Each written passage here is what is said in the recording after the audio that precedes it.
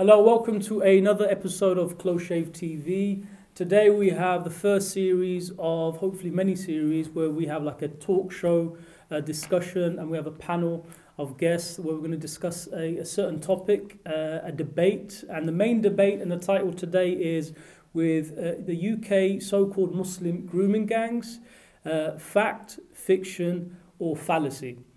Over the last few years, I'd say that we've seen many cases of, especially South Asian men, people from the Muslim community that have been arrested for criminal activity, for child sexual exploitation. What we need to discuss, I think, and it's important, is this a problem really in the Muslim community, particularly the British Pakistani community, or is it something that maybe the media, again, is a bit hysteric about? And it needs a bit of clarification. What I want to quickly read to you all is a saying from the former Labour MP of Rotherham, Sarah Champion. She resigned from her position as Shadow Women and Equalities Minister after she said the following statement. She said, Britain has a problem, Britain has a problem with British Pakistani men raping and exploiting white girls.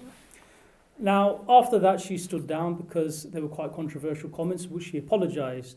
What I want to discuss today, is there a problem in the Muslim community with grooming gangs and child sexual exploitation? The first person I want to ask to speak about this issue is Omar Khan. What would you like to say about, is it fact, fiction, is there an element of truth to it? Well, obviously, I mean... Is the Muslim community in denial as well, right?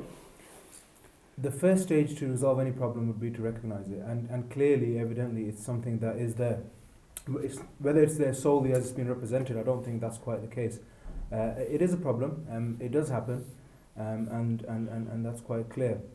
However, the way it's shown, the way it's represented, the way the media deals with it is wrong, the way our community deals with it is also wrong.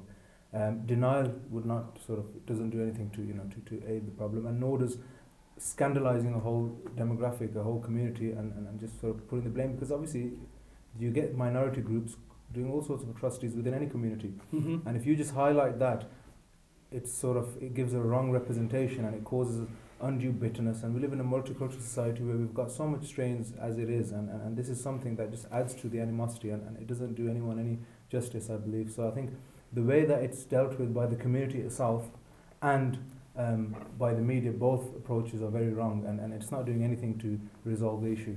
Okay. Well, one of the things that we hear, for example, is a lot of statistics and percentages being thrown around. And the research that I've done, very brief research, that there's two forms of child sexual exploitation. There are two groups. Type 1, or Group 1, is those that target vulnerable young teenage girls, not because they're paedophiles per se, because it's a vulnerability that they're taking advantage of. So they're taking advantage of vulnerabilities. Then there's type 2 that the research has put forward, which is those that are genuinely interested in younger kids, boys, girls, etc., infants, for example, that you'd actually call paedophiles. Now, from the research that was done back, I believe, in 2012, is child exploitation and online protection. They mentioned that 75% of those cases that were studied, and bear in mind there were 57 cases, yeah? So a lot of the discussion has come from the 57 cases. 75% were Asian, okay, South Asian background. Type 2, which is going for online grooming, going for young kids, normally by individuals, 100% came back as being white. So we need to put things in perspective when we're discussing, obviously, statistics and figures, right? Because back in 2015, 2016, there was 56,000 reported child sexual abuse cases reported to the police, 56,000. So a lot of the research has come from this 57 cases reported to the police, and the percentages have come from the 57, some say 58 cases. What do you think about that? Is it a manipulation of facts, figures? What do you think about that, guys? If I can just say something. Please, one thing that's important is who's talking about this. And for example, look around us. We're all guys. We're all men. There's not a single person here who's actually the demographic of a victim that we're talking about. So we just need to be aware of that as well. In terms of stats, 57 cases, yes, but these are 57 cases involving more than one person. They involve hundreds and even sometimes thousands of young girls. So actually, the stats can be used by everyone, right? Like it's that way. So if you multiply by that, by the number of victims, we're talking of a lot of young girls. 75% is also, yeah, sure. There's 100% of, let's say, if type 2 cases, which are basically pedophiles, are white men. You wouldn't then go to a Somali community and go, we need to deal with this in the Somali community, because we know that that's not the case. You'd go to white communities. In the same way, when you got 75% of people coming in from Pakistani backgrounds, you would go, actually, we need to deal with this in these communities. It makes logic. It's just logical to me, right? Now, one thing that's interesting to me also is this thing about kind of, targeting minorities with this, because what's the size of the Pakistani population in the UK? Is it 75%? It's not. No, it's actually 1.7 million. I think it's 5% or less, right? So 7% of the population are Asians. Yeah, and Asians are big figure, right? So if you take that, let's go Pakistani. I think it's 4 or 5%. That's men and women. Half that. That's 2%. Precisely. And Right? then So children 2% of people of this large, reasonably small community, 75% are coming from that tiny community. It is a problem, right? Just like, and it really helps me as an Asian person, as a brown man, to think about things with what would I do and think if it came from another community.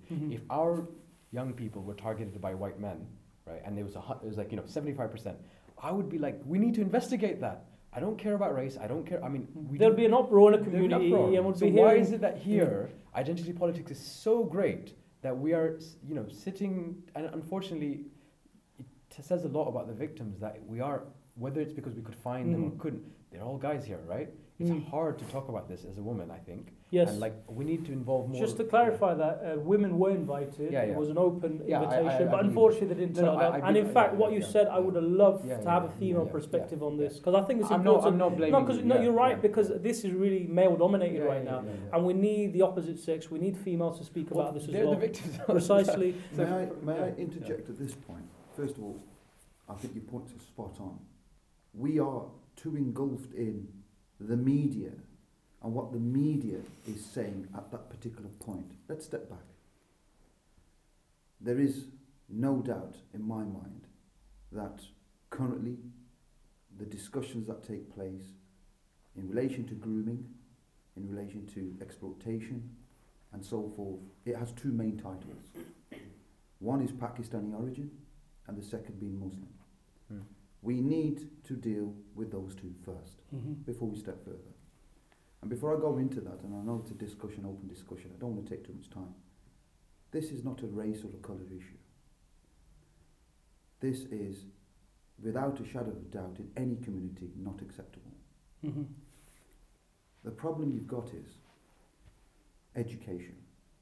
We need to, first of all, educate ourselves, victims, potential victims, but more importantly, anybody who's within that domain. It is unfortunate. I've had some involvement within my criminal legal background, my profession, where you will see a pattern, and you're quite right. The first one is vulnerability. Some victims are so vulnerable, and they are targeted. We must deal with that. And why are they targeted? You will see socially they have lack of resources, education, funding, not a conventional family background, and I'm not saying this is application to all, but we've got to deal with those problems. We've got to educate and say, well, they're not vulnerable. You are not, and you shouldn't be targeted. There are agencies and people who you need to approach if this is happening. So that's a pattern you've seen in your legal... Consistently. But then, should I sit here and, being of Pakistani origin, deny that it's not a problem? It is a problem. And I'm sorry. It is a problem. And Umar's point, and brother's point, and Jaz's point is accurate. We have to acknowledge and accept. We are denying it.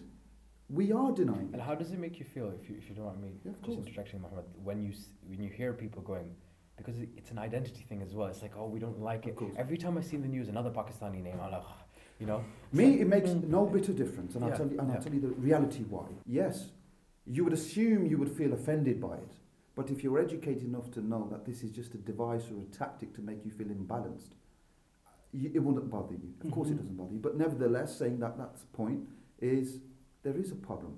Yes. And we must, first of all, not take away in denial. We have to accept there is. Okay, Shahid, do you think we're in denial as a community? I mean, I agree with the points that have been made, but I think also what we have to understand, when we're talking about a discussion about this subject, the problem is that this subject has become very tainted. Now, I'm sure we're going to have people that are going to criticize us that why are you even talking about this? You're actually, sort of feeding into that narrative that, exactly what the media, and especially what the far right are always talking about Muslim grooming gangs. And in the Muslim community, the problem that we have, or in the Asian community, is that these are very taboo subjects that people don't like to talk about, and it's brushed under the carpet. The problem that we have, that when we try to address this issue in an intelligent and intellectual way, we can't but fall into somebody's trap. Because the far right could pick up on this conversation and say, look, even the Asians are admitting that there's a problem, so we're bang on in what we're saying, and that's why the whites have to stand up and unite and so on and so forth. Even they say there's a problem. And then the Asians will grab us and say, well, you see, you've now emboldened these people by discussing it in the first place. So you're damned if you do and you're damned if you don't. I'd like to comment on that. When I actually even put this kind of debate advert out, I had people from our community on Facebook, from our community, Pakistani community, Muslim community, saying this is racist. The whole idea of that we as Pakistanis, and you're just feeding into the whole narrative, as you said. And even I was kind of attacked for why are you even doing a debate like this? But my point is, if we don't discuss it and we don't actually openly and willingly discuss this issue and acknowledge that there is an issue, where are we going to go? What are we going to achieve? And you're right, damned if you do, damned if you don't. And Sky News also, they reported, because Quillian did their research, many people have attacked actually, because they said they played with figures and manipulation, etc., etc. But what they mention is British Pakistani researchers have said that 84% or 87%, I believe, of the child grooming gangs are Muslims or South Asian Pakistani Muslims. So it even gives that credence. Oh look, even the British Pakistanis are agreeing to it, and so it has to be true, right? But the point is, can we challenge this narrative? What do you think, Adil? Well, me personally, I think you're right. There is a problem. We all know. Like you said, to fix anything, you have to acknowledge there's a problem first. That's fine. Okay, we know there's a problem. Everybody knows there's a problem, but that could be in any context, right? So we know if somebody looks at a child a particular way, you can tell, I don't like the way that guy looks at that kid. You can get that feel for it. So you pull your child away, or you'll pull your niece or nephew away. So, I don't quite talk to them. Just the way that somebody looks at a child, you can get a feel as an adult, I don't feel comfortable around this person. And like you said, if people are vulnerable, they've been let down by our system, firstly. Why are they in that position in the first place? People like that will print. And the other thing is, all of this stuff happens at night, or does it happen in the daytime? Are these 9-to-5 jobs that are people that are preying on these kids? Yeah. So if a child walks into a shop and they look hungry and they haven't got enough money to buy some food, and there's a guy working in that shop, he doesn't own the shop, he just works there, and he offers them free food or whatever, and says, let me get you a drink, or here, take a couple of quid, get a beer can from the off license that's still open at 11 o'clock at night. It's that environment. There's a lot more to this dynamic than just being Pakistani. And it's not a Muslim problem, because nowhere in Islam is this justified. You can't even intend harm towards But when you say it's not a Muslim problem, I think what you might or mean Islam to say it's not an Islamic problem, but then it's a Muslim problem because the Muslims are doing it, right? They can be labelled as Muslim, but if you actually speak to these people that have been convicted and charged and see how much they actually know about Islam, the answer is little to none. Yeah, but I don't think that matters. I personally think that doesn't matter, because the fact is they come from the Muslim community. I mean, and they're going to claim that they are Muslims. Whether how Islamic or religious they are practicing, I don't think that's irrelevant. The issue is that, look, I mean, you mentioned I'll mention something very interesting that happened to me about 2 years ago. I was standing outside the Dixie's at 10 o'clock at night. I was waiting for my order, and right in front of the Dixie's is like a bargain booth. Yeah. And there's a group of girls and lads there, and one of the girls came up to me. She looks about 15, trying to pass for 18. Right? She said, could you do us a favour, please? I said, what do you want to do? She goes, please, could you just go buy some booze? Yeah? I said, no, I don't want to, no. Yeah. And she kept insisting. Yeah. And I just said, look, I don't want to do it. Leave me alone. And I went into then I had an aha moment. I thought, right, that's what happens. Yeah. Now, if I was someone else... Yeah, if your mindset was different... what can I get out of this? Yeah. Right? But how am I going to take advantage of this situation? Yeah. And these are some of the things that are happening. But then the question is, why are these girls and boys, these young kids, out so late, unsupervised? We're not in the 60s. This is with the millennial, a generation. Why are they outside Our by children should themselves? feel safe at all times. Right. I would want my parents to feel safe. I live in a predominantly Asian area, and I know if my parents decide to take a walk at 11 o'clock at night, I know they'll be safe. Even though the area I live in has got people say it's very dangerous. But Yeah. not, But to be honest with you, if my mother's walking up and she's got heavy groceries, somebody will come to help her. Say, Auntie, let me drop these off to your house. And I want to also like draw a comparison there, because actually you speak to Asian girls, all of them will tell you something happened to them. All of They them. will. Right, so But it's interesting. It's just that there's a difference, because we talk about vulnerability, Yeah.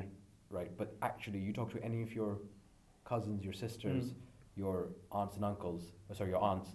They will all talk about something. So Yeah, I don't something's know how happened at much. It's funny you said uncles there, because what the Yeah. reports and the research we've done so far, specifically with the girls, it's type 1. We spoke of type 1, Yeah. right?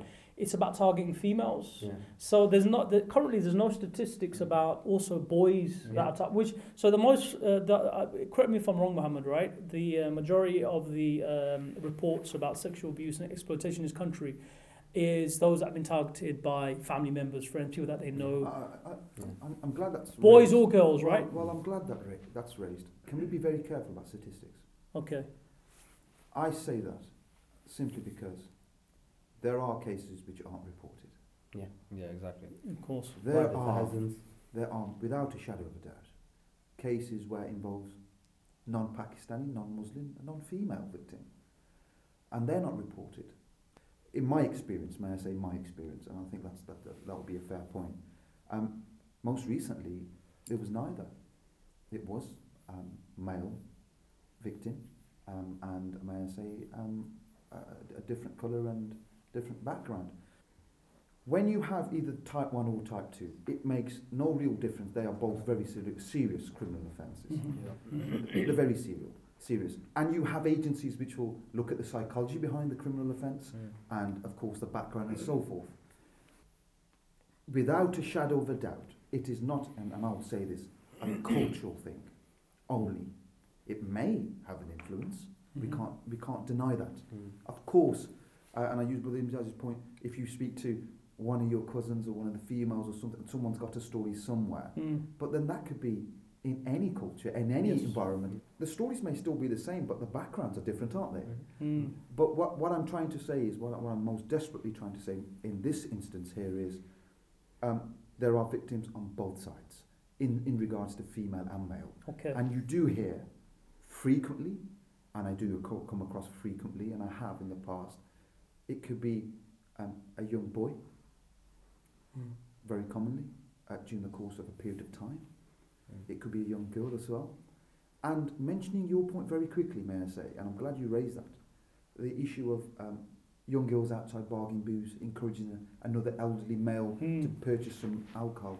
Now, let's not be shy and admit that happens frequently. Yes.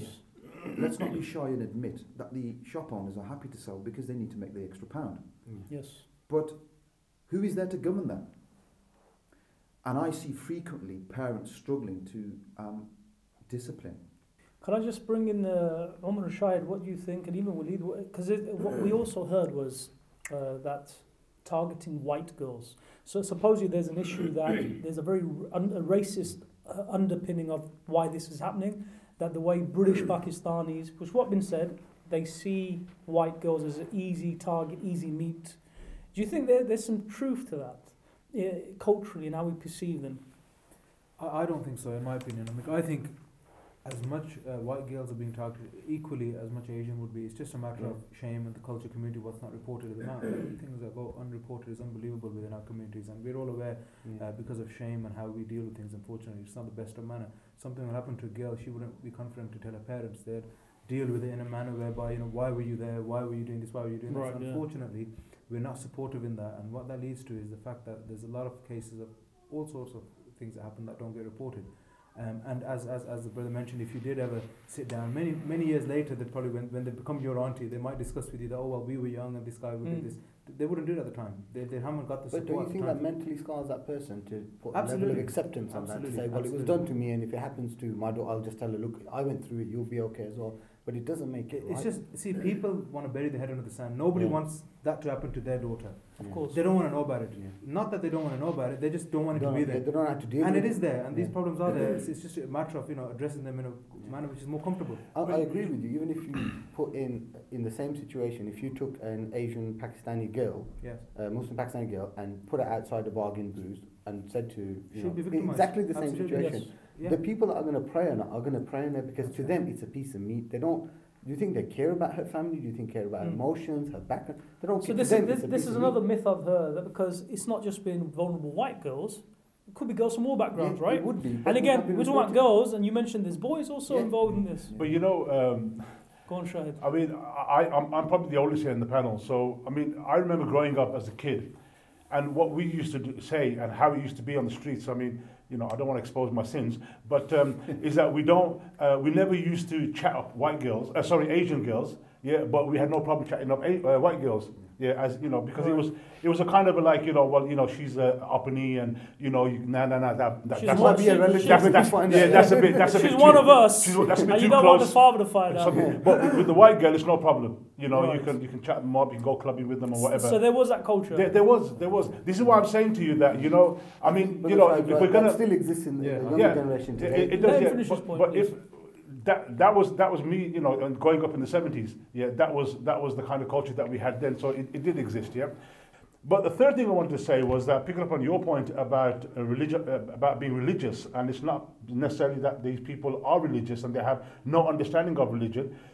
Just And I'm fear of God. and I'm going to throw this out there, and I might get some stick for this year. But then, what about the situations in our masajids Exactly. where we have Yes. religious teachers and religious imams, and the kind of things that they get up to?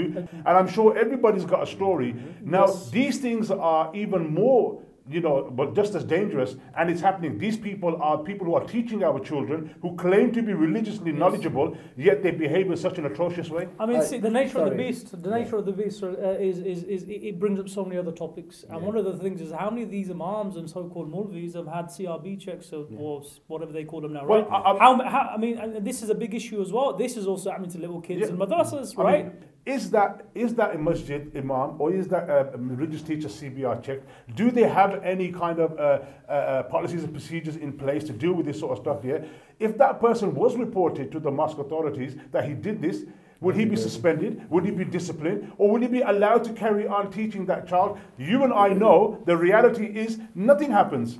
And this is something that needs to be spoken about and dealt with. But it's a massive, massive. I'm glad you mentioned the point, but I don't want to just focus on that Yeah, because we're obviously, going to yeah. get sidetracked. Yeah, Yeah. but just to I just finalise wanted to that throw it point. into the- No, I'm glad yeah. you did. But to finalise that point, again, it's vulnerabilities, isn't it? Yeah. They're taking advantage of vulnerabilities, aren't they? Well, Ads, what did you want to say? Sorry. Sorry. Just quickly include, may I say? Okay, quickly, yeah. Swinging it back into the actual discussion. Yes, exactly. And this is what I aim to do now. In relation to your question, thank you very much for that very open point.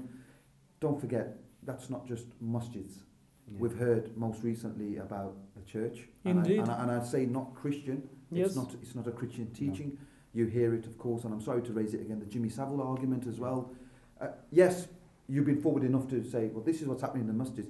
And may I say thank you to the clarification. It's the vulnerability, I think we all agree. That's it. Yeah. Yes. It's the Even young more child vulnerable, being vulnerable that's in a it. vulnerable, and that could be in a masjid, that could be in a church, that could be anywhere. Yeah. And I think that's what we all agree on. It's the vulnerability Can I of the child. disagree slightly on that, actually? That's Yeah. fine. Come in. I'm just gonna. The reason being that I know women who are quite strong, not vulnerable women, who have had things happen to them. Of course. And the problem I find is that in a lot of our communities, we have certain narratives about particularly white girls, right? Mhm. And what happens with that narrative is it doesn't matter whether you're first generation, second generation, third generation. If your dad or your family, and this is the kind of conversation in the community, like look at those Gora, those Gori girls, they're outside, they're Wearing drinking, miniskirts. wearing miniskirts, blah, blah, blah. There was like this thing with Imran ibn Mansur, the Dawa man, who went to 14-year-old girls telling them what you're wearing will lead to you being raped, right? And he deleted that video. Oh my God. Right, like that's online. You can have a look at it. So when you've got that kind of narrative, it's not just about vulnerability. It's a very targeted thinking, and the problem is most people who have that thinking will not go and do something nasty because you keep it in your head and you don't do anything with it, right? But it's when you've got nasty people who are have access to those kind of people who do take advantage, they rely on those narratives. And sure, a lot of these girls will be vulnerable, but not all of them will be, because you see stuff like, I know stories of people who've been married into Pakistani families. They're white, they convert to Islam or whatever it is, and they get taken complete advantage of, and then they have to basically become some sort of slave of this man. So they don't just wear the Sawar kameez, but they're just it's taking great. a completely It's foreign absolutely culture. Well, just, we've got to be careful. We've got to be careful. Even in our discussion, we're using the context white girl, white. Yes. That's not right. It's not a white target. I think it's Gori from the elders. What does Gori mean? No, I'll explain my point. What you have to understand is, we're talking about, let's say, a generation before. Let's start with that. Was there a difference? Of course, there was a massive difference. They've come to the country. They haven't been exposed to the Western world. It is acceptable, of course, in normal culture for a young lady or even a man to wear whatever he wishes. But when you come from a culture which is very reserved, you are going to make a reference. You are going to notice it, because you're not educated enough, quicker enough for the Western society. You're not globalised enough. Of course. And we have to be realistic. So it's not a targeting of white, it's a targeting of the Western culture. But the issue is, be careful based on that, when you then kind of build prejudices and discrimination, that, you said we used to go for the white girls because we didn't want to go for anyone from our community, right? Because at least no one will find out from our community, this kind of mentality. Another thing that we've heard also in the media is that the authorities knew about this. The police, for example, you've got Rotherham case, you've got the recent Telford case, naming some others, the Newcastle, there's quite a lot, right? And there's a consistent kind of narrative in the media that the so-called authorities and police didn't say anything, and they knew about it because they didn't want to be labelled as racist. Now, I find that quite incredible and hard to believe. Yeah, I personally think it's more to do with because they were working class. It's a class issue. They were working class. They were poor girls. A lot of them from care homes, and no one really cared about them. They didn't really believe that what they were talking about. The authorities victim blame. They said that, why are you out? There was specific cases where the authorities blamed the girls. Yeah, they were saying for they what were they were prostituting, which is and disgusting. they're taking Right, like okay. These 13-year-old girls, they're doing exactly what that man is So doing. this idea of we didn't want to be labelled as racist, I just think that's a cop out, and I think it's very disingenuous. Lee, what did you want to say? Yeah, I think there's definitely a big problem in the Asian community with rape, but I think there's a big problem with the sexualisation of kids and white people, Asian people, just molesting kids in general. I think, as you said and you says, there's 1.7 million. You can get statistics and they can go for or against your argument. You can mould your statistics to say to make it look as whatever you want. But I think the bigger problem is, as you just said, is the brushing it under the carpet by the police. And why has that happened, and why has it been allowed to happen? It's almost like they were waiting for it and sort of saving little pockets of this saying. Building it well, up. yeah. And just, Yes. you have, you hear 352 people in Shropshire, 1,000 in Rotherham, 200 here, and when you hear that and then it's all Pakistani Muslim, to the media and the far right, as you said earlier, they're going to latch onto that. The far right is an answer to a problem that is going on. But I think it's a bigger problem. There's sexualisation, as you said earlier. It's the sexualisation of the kids, of our kids, that is the problem. Like a culture of sexualisation. And white girls, I've heard it. I've known lads for 20 years. I've been in the Pakistani community, white community, black community for years. White girls are seen as easy targets. Okay. They're seen, because they're more likely probably to take drugs or drink, whereas the Asian community, they'll probably keep it more under wraps. If they're doing it, they'll hide it away. More liberal so parenting, we don't I guess, see possibly. as much as that. But I think we need to move away from just saying, it's an Asian problem. There's a problem with the sexualisation of our kids and molesting our kids, full stop. And that's what we've got to look at instead of, it goes, but not to come off topic, but, when they say Muslim terrorists, there's a problem with terrorism, full stop. And we're giving it labels too much, and we're trying to demonise certain communities.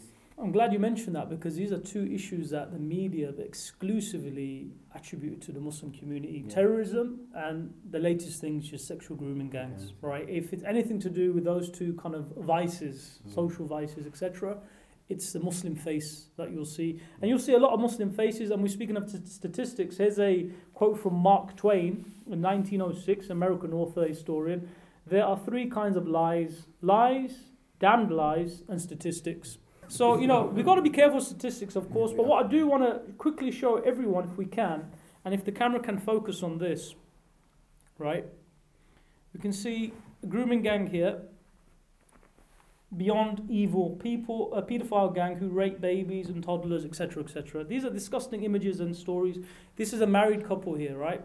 Husband and wife. They got jailed, imprisoned for 6-7 years, I believe. They've been let out early. Again, targeting toddlers and babies. We see this again. But the danger of this, now I'm showing everyone this. The danger is, and I know a lot of Muslims do this if they're honest with themselves, right? When we hear about whether it's paedophilia, child grooming, terrorism, they quickly get onto Google to type in white terrorists, white paedophiles. Precisely. So we can show pictures, have a counter argument, and we can counter the narrative saying, look, but the white people are doing this too, right? Does that help? Does that help? Doesn't make it right, and it doesn't fix the problem. And it's I always say to people, look, you can blame who you want. You can say it's such and such's fault and such and such. But who cares whose fault is? Fix the problem. Because if you fix the problem, then you won't have to blame anybody.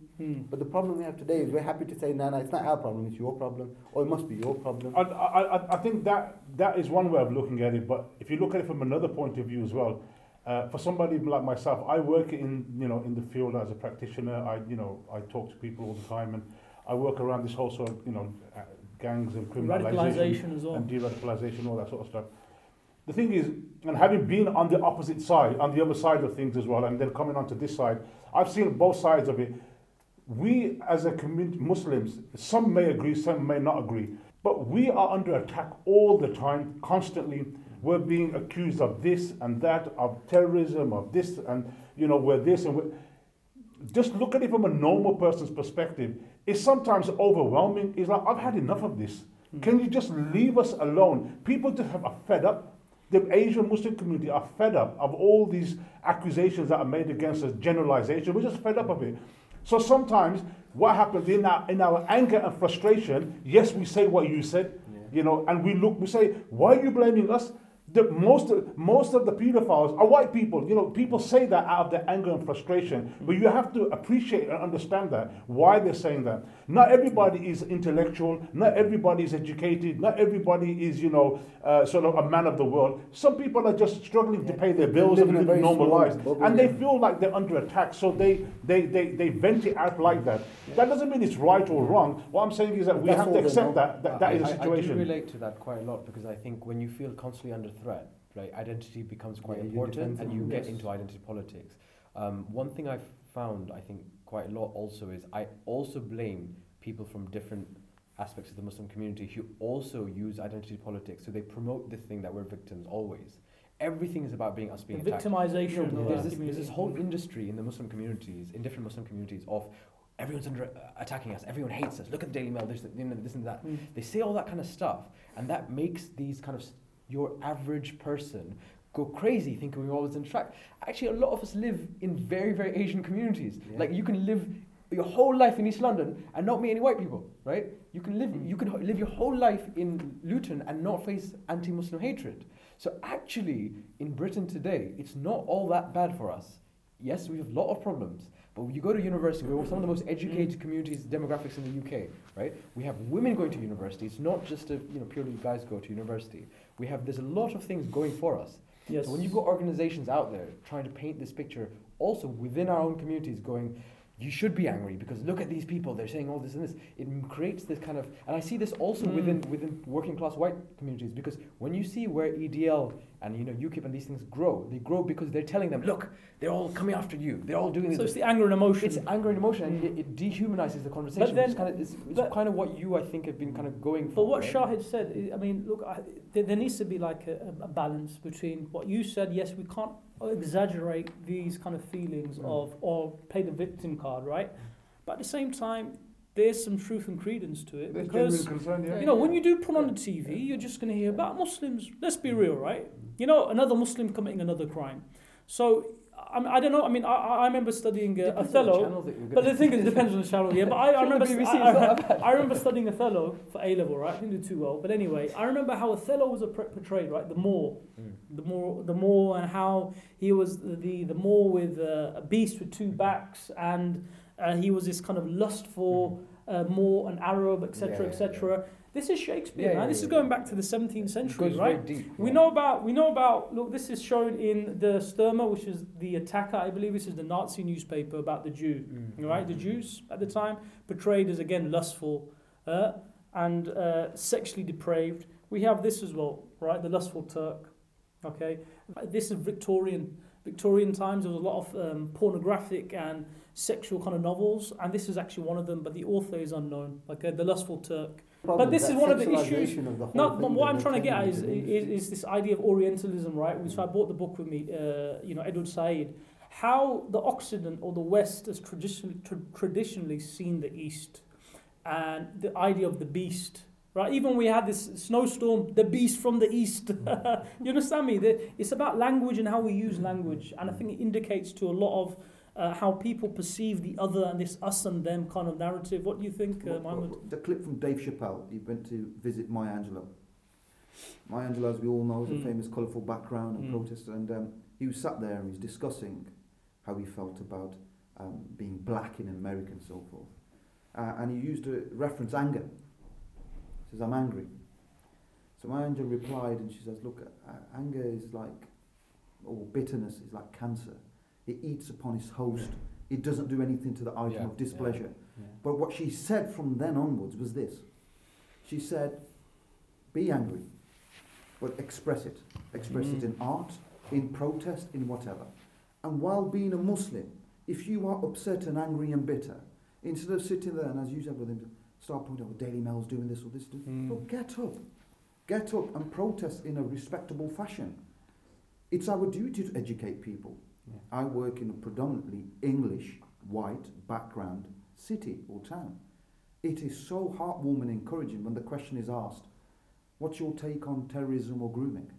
Because then I have an opportunity for 10 or 15 minutes to sit down and say, fancy a coffee, let me explain what I know. Remind us of your professional background. I'm a criminal defence lawyer, I'm a solicitor advocate, I work in the law in the higher court, I've been doing it for some years now. And I've worked, as I said, at least in the last 4 years in an English area where they're nervous to ask me the question, can you tell us what your thoughts are on the grooming gangs? Well, why is it Muslims and Pakistanis? And I sit there and explain, I say, that's not the case. And this is why that's the case. And you know what? I'm confident to sit here in front of this panel and say, they take the argument on board. Whatever their views, they're taking on board. But that's what we need to be doing. So express your frustration about the world, as you say, turning against you. But deal with it by protest, by explaining. That's our duty. Well, it's the same thing with racism. When it comes to racism, I didn't really want to ask, but, are you a Pakistani? With that, but English people are like that, So, and we all do that. We all feel a little bit, I don't want to upset the person or whatever. But I agree with you. I mean, yes. I'm very fortunate in the work that I do. I travel up and down the country. Yeah. I travel around the world, and I give talks and I do workshops and I go to lots of different countries, and I think that's really given me such a perspective that, you know what, yes, there are people like Tommy Robinson and the far right and all these evil characters out there and hate preachers, but you know what, there's a lot of good people out there as well, from the non-Asian white community who are just as concerned about these issues as everybody else.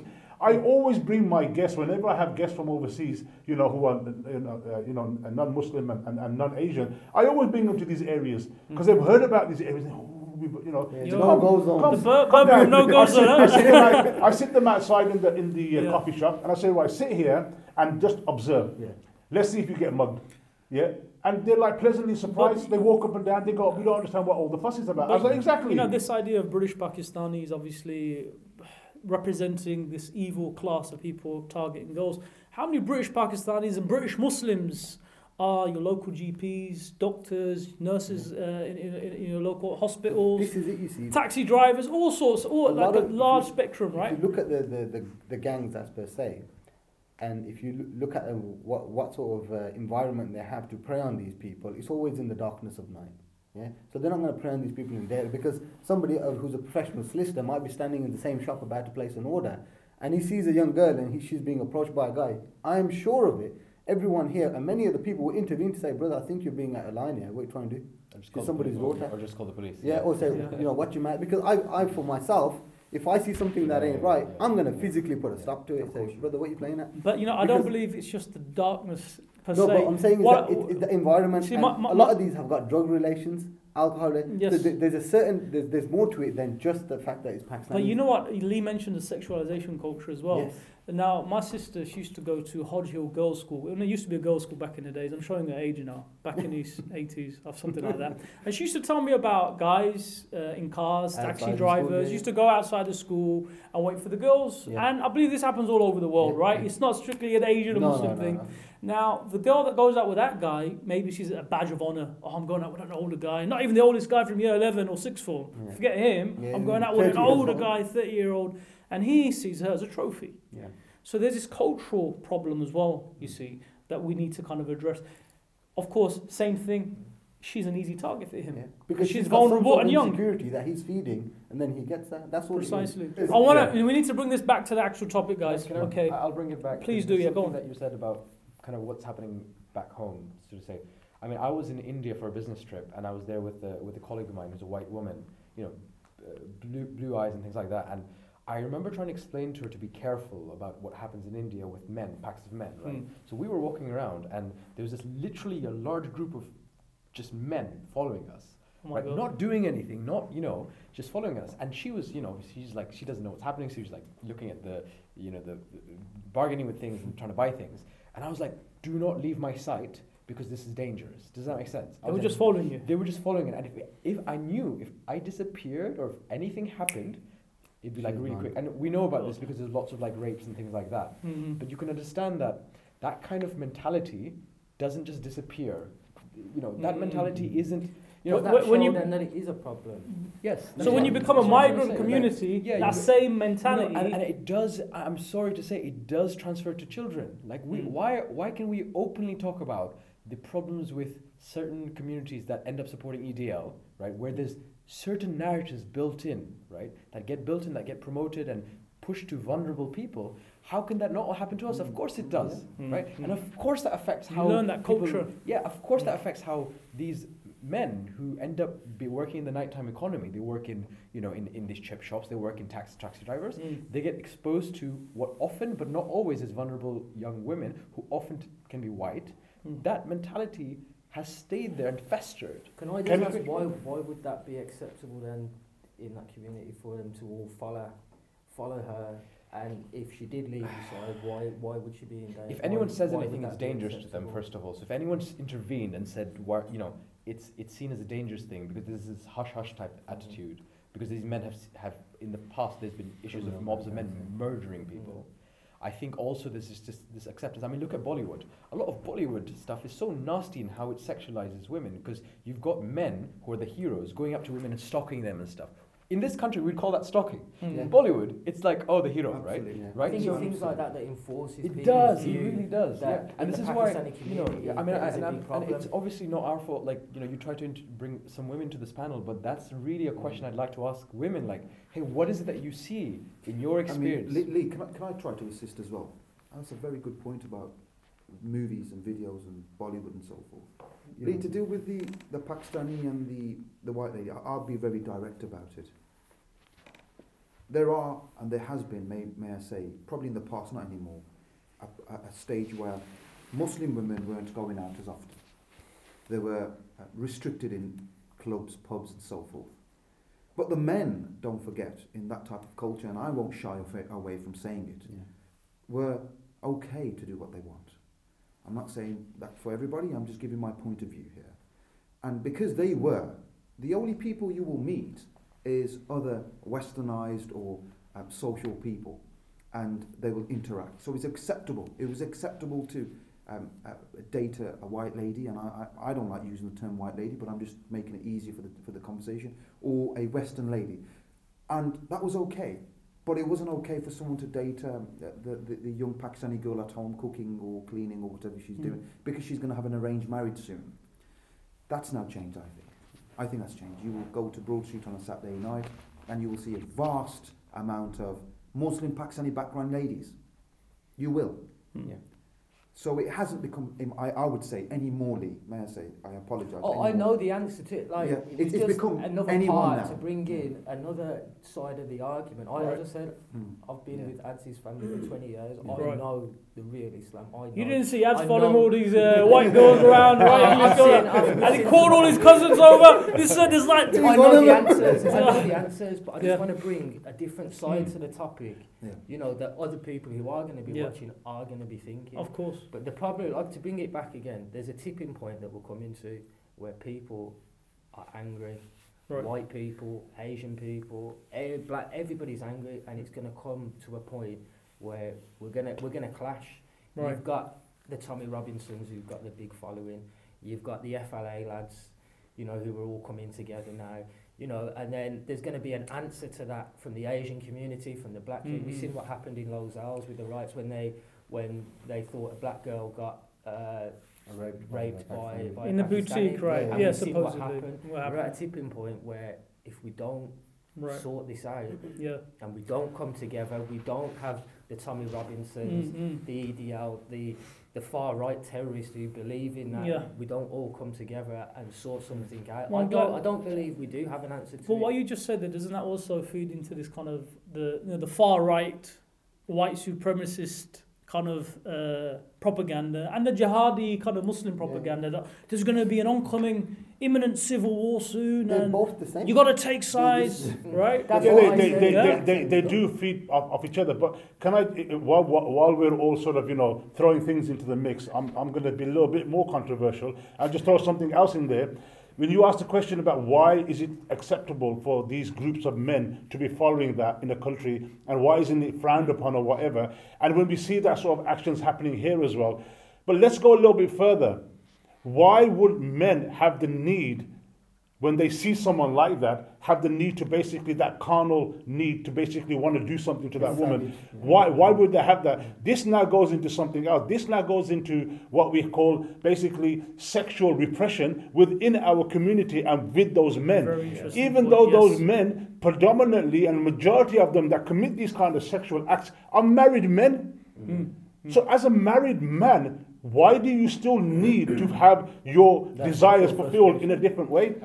So what that means is that you're not getting your desires fulfilled, which takes us into another issue where, talking about these things are such a taboo. Even talking about sexual relations within a marriage is something that the local imam is not even equipped or has the courage to talk about. It will never be talked about in the Friday khutbah. And if someone does talk about it, he gets ridiculed that why are you talking about these things for, have some shame, astaghfirullah, and so on and so forth. And from an Islamic perspective, which is what really frustrates me, is that because we're talking about Asian Muslim men, Islam is such a liberating religion that not only talks about sexuality, and it's liberating. The things, these are not issues. Scholars have spoken about it, but unfortunately now, especially in the South Indian, subcontinent, or whatever you want to call it, these issues are repressed and they're bottled in. So like you said, what happens is that when something comes in front of them, they explode. Yeah. Why is it that you don't see Deprivation. Here, that's not to say that you don't see groups of white guys, running around after a girl in a shopping centre or wherever. It does happen, of course it does, But there's different reasons and motivations behind it. With this Me Too movement that happened recently, and Yep. then what came out of that from our communities, and actually Muslim communities around the world, was Mosque Me Too, talking about what happens on Umrah, on Hajj. Oh, the women in God of Hajj and Umrah, yeah. And actually, we're all men here, so That have been this- groped whilst doing the tawaf. Part of this is when women in our community speak out about what's happening to them. I see time and time again, and it's not just men who do it, women also shut other women down. We need to come out openly, publicly, with our mouths in support of their ability to speak out about what's been happening to them. But when you shut these women down, right, you shut down any kind of conversation in our own communities about what's happening. When the Mosque Me Too stuff happens, where people are like, oh, but that's not halal, we shouldn't be doing that, why are you even talking about it? Just put it, No, No, but you if can't- there's you a problem, can't- you you address ca- it. you That's can't- what I mean, you can't just say, but well, I've seen this is a problem, I don't the know. women get shut down. Listen, what I want to bring this discussion back to, right, because I know there's a lot to say and we've not got much time left, and it's based on what you mentioned. As Pakistanis, for example, I'd say in Pakistan, they say 70 to 80% marriages are arranged. Okay. Now I know there's a big culture here in the UK as well, where the parents say you're going to get married to that girl, your cousin, your first cousin, yeah, your uncle's daughter or your auntie's daughter, whether you like it or not. And I've come across people from amongst the Pakistani community myself that have girlfriends on the side. Okay. So, and when you ask them, well, why did you get married to that lady? They say, well, I had no choice. Mum and dad said you're going to do it. It's like a religious obligation. Now we can argue all day long, oh, it's not in Islam, but it's culture. Look, the whole culture religion thing, that's a debate in itself. But the point is, it's happening. And I think the way, and this is going to sound very controversial, I think the Pakistani male is tired of going home, looking at his wife, who he didn't really want to marry, wearing a salwar kameez, who reminds him more of his auntie than the sexy wife that he wants to see in a skirt. Yeah. Okay, let's be honest about that. Well, I disagree. So when he leaves, no, I'm not saying all of them. Maybe in the but 80s. what I've maybe seen, in the 90s. oh, Our women, I think it was and I use the word our. Okay, go on. So for the purpose of the discussion, Yes. I apologise. No I problem. don't like labelling. No, that's let's fine. use the word our. Okay. As in Pakistan, very attractive, mashallah, lovely, up to beat with fashion. I disagree. The days of looking like your auntie are long gone. Yes. Some of the aunties are looking deadly Yeah. nowadays. With that point, may I deal with the question One with second. Lee, because it'll bring into No, please, topic. please. It really will bring into topic. Wonderful point. How do we resolve it? First of all, we need educated people to talk to societies, masjids, mosques, whatever. We need education. We need young people to know what is grooming. What's the signs of grooming? If some elder male or vice versa, be it a young boy, whatever.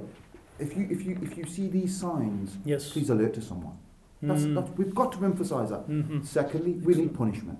We need serious punishment Yes. for such criminals. But may I also make it very clear in this discussion, the police are working towards the new era. We have Instagram, Snapchat, social media, so forth. The police have abilities now when they arrest someone on suspicion, download their items on their phone, their information, and they can find intelligence. Yeah. It's not the 80s anymore. It's 2018. They have these devices to They can locate extract and who it information. is. You don't even know that was there. So in order to move forward, I think we've got to stop labelling. Labelling is not helping us in relation to far right, left, or far. Let's start from the bottom.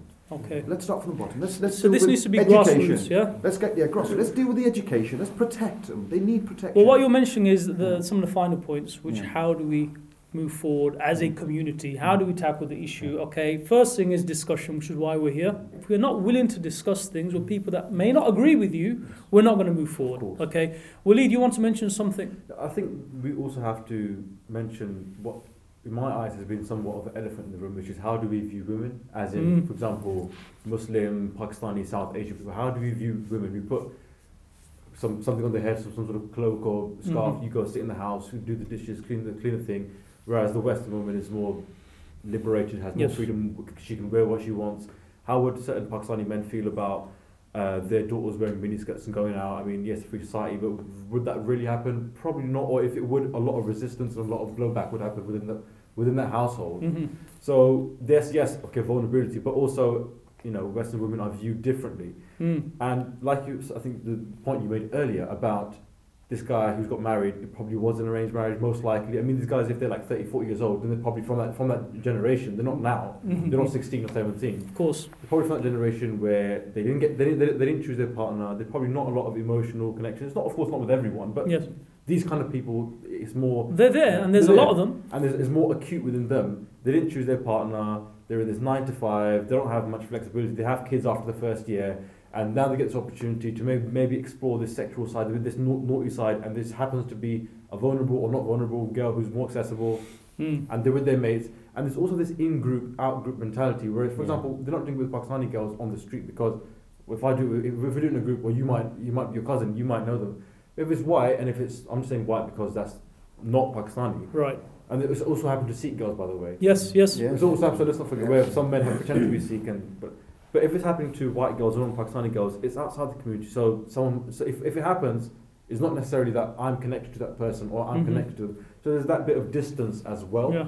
So there's also like these young white girls are from broken houses. So there's so many different factors that play into this. Do you But think we have to own the narrative? Like no, what you we said, need to we have own the we have narrative, own but the do you narrative. think it's quite convenient though when this same thing happens to people of a quite high political status like Mr. Savile. Mr. Savile, Yeah, there you yeah. go, Mr. Savile. It's posthumous. It's when he's dead, right? It's a historical sexual Yeah. abuse claim. So he's dead and gone now. Yeah. Oh, so now he's in his grave. He's not accountable to anyone. I think we're Right? Yeah. We've got the issue of Edward Heath, who's the ex-prime minister of this country. Just he's the predecessor of Margaret Thatcher. He's dead. He died in 2005. There's at least 10 to Because 12 if he's sexual still- abuse. Well, there's at least 10 to 12 sexual abuse cases against him. But who's going to hold him accountable now? Right? I think you make very valid points. These are all things that were institutionally ignored throughout the ages. Jimmy Savile, and there's many other. I'm sure there's many other So politicians. there's a lot of I don't hypocrisy. think they were I'm sure ignored. they- I think they knew about it. They knew about it, but but they they just didn't- couldn't do anything I- about it I because the agree. blowback from Yeah. it would demolish But- countries. Mm. Because Jimmy I Savile agree. was the go-to guy. You wanted to do Yeah, of something course. sick and out of your mind, you'd go to him and he'd make it happen. Sir, he's a sir, right? You know He's what I mean? united. So- It is more of, if you like, civilizational projection. So you know what's happening in your community, but let's just blame the foreigners I think or the there's other a lot- community yeah. because I they think- it kind of escapes it from focusing on us. Well, that's the Can I- weakness. can I make a that's the clarification? weakness, isn't it? That's Yeah. the weak, that's why we Deflection. There you go, we fail. deflection. We fail because, and I say we as in people. Mm. This is what we've got to stop. Maybe this is the discussion. The blame game. Maybe this is the starting point where we sit back and say, we've now seen a few clips, Mm.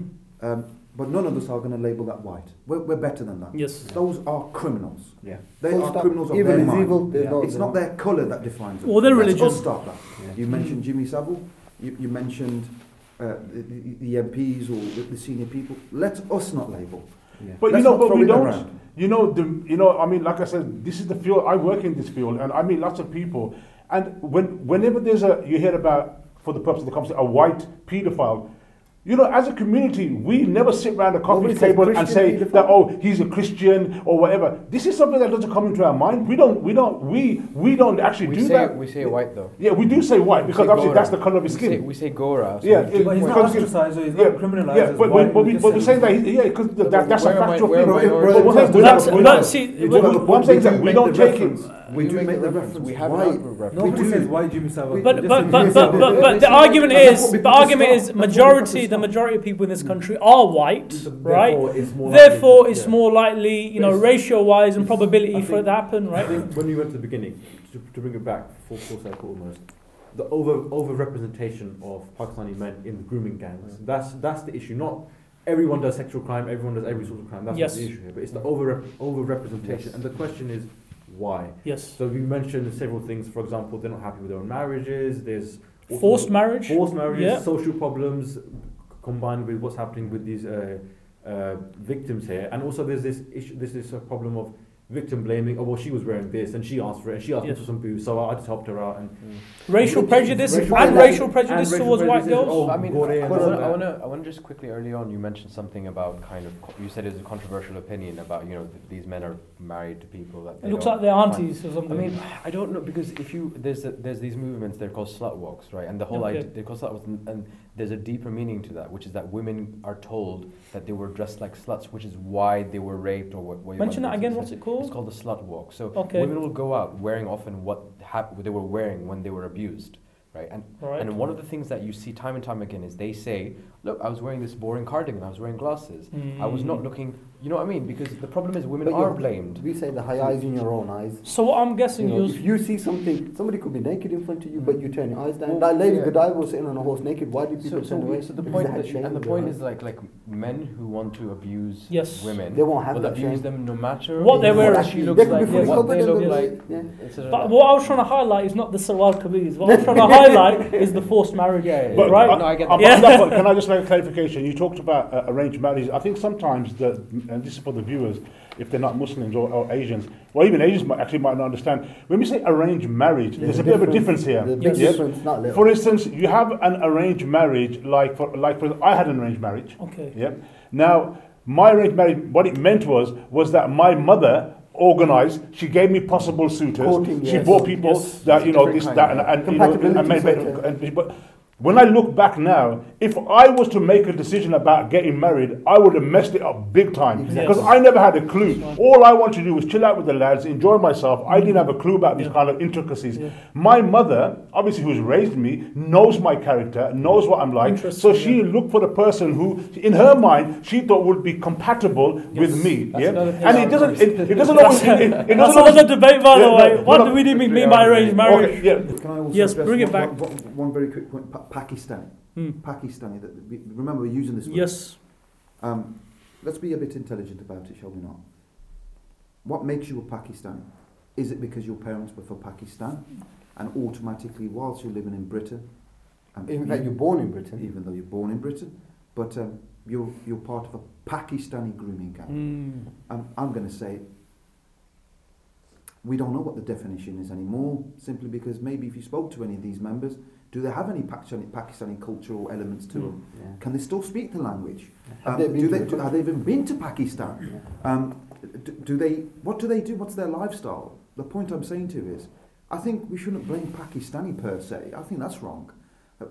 Pakistanis around the world aren't all paedophiles. They're not grooming gangs. So this is another... It's a label But thing. this is why Sarah Champion, the former Labour MP of Rotherham, stood down after that That comment, is right? to Complete her. generalisation of British Pakistani listen, If you men. remember a few years ago, guys, in the Bradford riots, I remember there was an interview, and he was an old Pakistani guy, sort of came in the 60s, like majority of them did, hard-working guy, never got a parking ticket, never got a fine, the old school type. And I remember there was a guy he was interviewing. It was like, it wasn't sort of on the BBC or something. It was an informal thing that went viral at the time. And he was saying that, look at this, because they just tore Bradford down. It was horrendous what they did, all the young Asian guys. And he was saying, these are your guys, and what do you have to say about it? And he goes, no, these are not my guys. The Asian sort of guy with his strong Pakistani accent. He goes, my guys are like me, we came here, we built the keep our country, not families, we destroyed built it. it, we work. I've never even got a parking ticket. These are your guys. They've studied here, they're born here, this system, this culture. They don't care, they don't know nothing about Pakistan, they don't know their language, they don't know their deen, they don't know nothing. These are British Asian guys that were in your system, in your school, that did all this. My guys, who came from my generation, we were here for 40, 50 years before. Have you ever seen us not even get a parking ticket? So at the same time... So once they became British, That's a very good point. There. they learned this culture here. Yeah. But, I mean, they have parents, right? So how did their parents raise them? That's why I don't like. It's very easy to say, "Oh, we did this." And But you spend 8 hours if in it's your school. child, then how did you raise your child to act like that? But that's another debate. Is there a communication between the parents and the kids now, right? It's an interesting... Sorry, go on. I was just going to say, it's an interesting thing about identity politics, though, because, you want to claim you're Muslim or Pakistani when it's like to your benefit. But then when it's not, you're like, oh, no. For example, if Amir Khan won gold in the Yeah, it's like, it's Pakistani, But if the pedophile thing happens, or if it's like, oh, but hang on a second, And- what's and- Pakistani? yeah, mean? and That's not Muslims, that's not Islam, right? There you go. So we can pick very and choose. careful about kind So of the that's choice. that's Yeah, what but if I say I'm Pakistani somewhere and I'm going to get my head kicked in, I won't say it. Sure. Why? I'm not stupid to go into fire. Unfortunately, there's situations where you have to sort of go a bit less towards that, and that's because certain problems have been tainted to us, right? And a problem is a problem, a criminal is a criminal, a crime is a crime.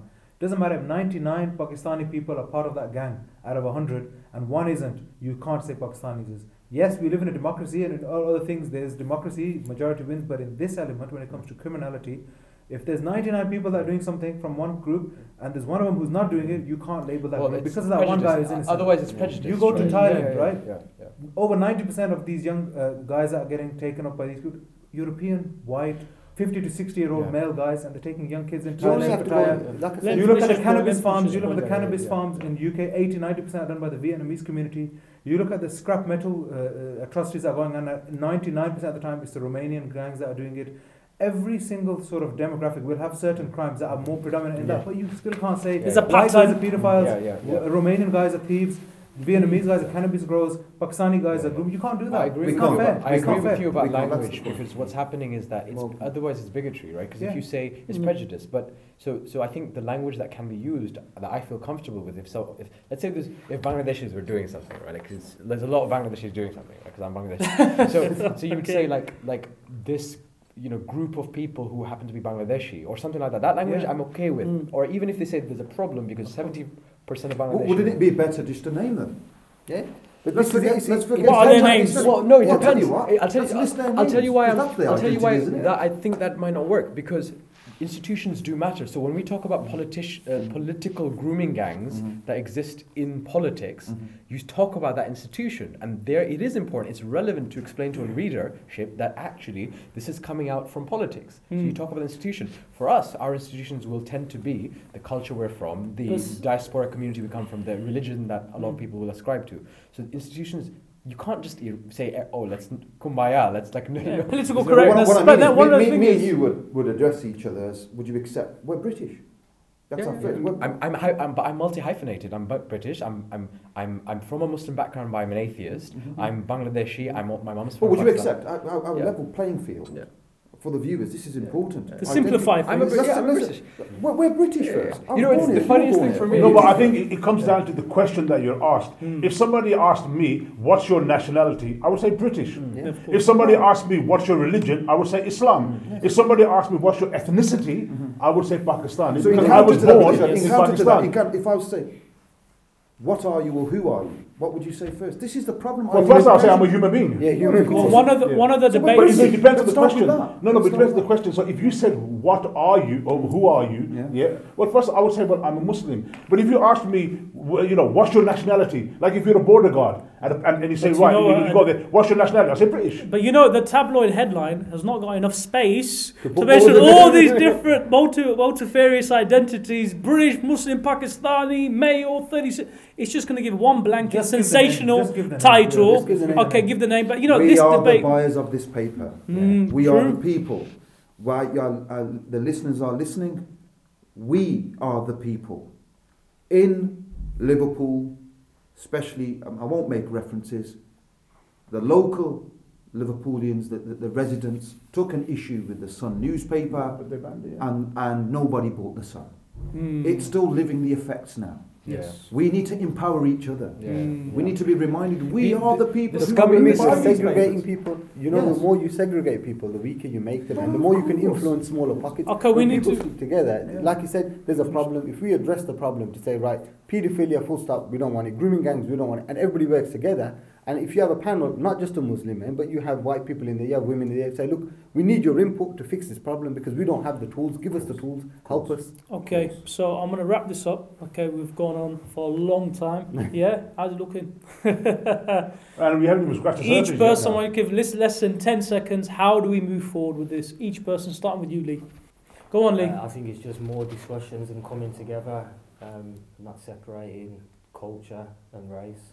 I would agree with Lee. Most of these things historically have always come from the fact that we've been divided, or generally humans get divided and cause conflict. So if we stick together and say, let's all of us solve the problem, I think we'll be able to overcome it much quicker and with more efficiency. I think that the vacuum that gets created in conversation, because partly of identity politics, is not useful. And I think by engaging people, particularly victims, particularly women, and having them lead the conversation is one strong way we can get out of this. Yeah, I agree with all the points that have been made. But at the same time, I think we need to be realistic in the way that we look at things. When we talk about unity, are we really going to have a unity in all of this? We need to be realistic in our approach, and we need to be holistic in our approach. Yeah, I think just, the problems should always be seen as a problems, not attributed to the perpetrator and then sort of targeted his community as a problem community. It's just the problem on its own, and I think we should break down the walls in between our different communities and cultures and move forward, understanding things and deal with them in a more sort of communal manner. I think we've got some really tough questions we have to ask each other. We have to admit there is a problem, and we have to take ownership of that problem instead of deflecting it onto other communities and saying, oh, well, they do this and they do that. That's fine, but we have to admit we have a problem and have some real honest conversation. Everyone has their own views. Mine is this: we must educate from a very young age on what all this grooming is about, what vulnerability is. Next, after that, what we need to do is step forward and protest and support our agencies like the police, the local agencies, to put a stop to it. And I think we're doing great. We could do a bit more and work towards the right direction. Thank you. Okay, I think Tony Blair would agree with that education part.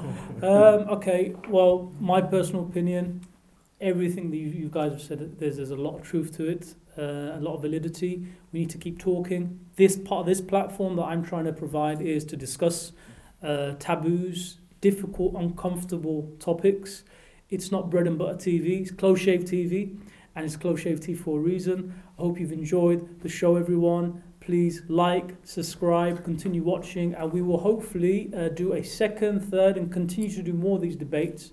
And maybe you guys as viewers can pick the next subject. Thanks for watching. Take care. Stay safe, and God bless.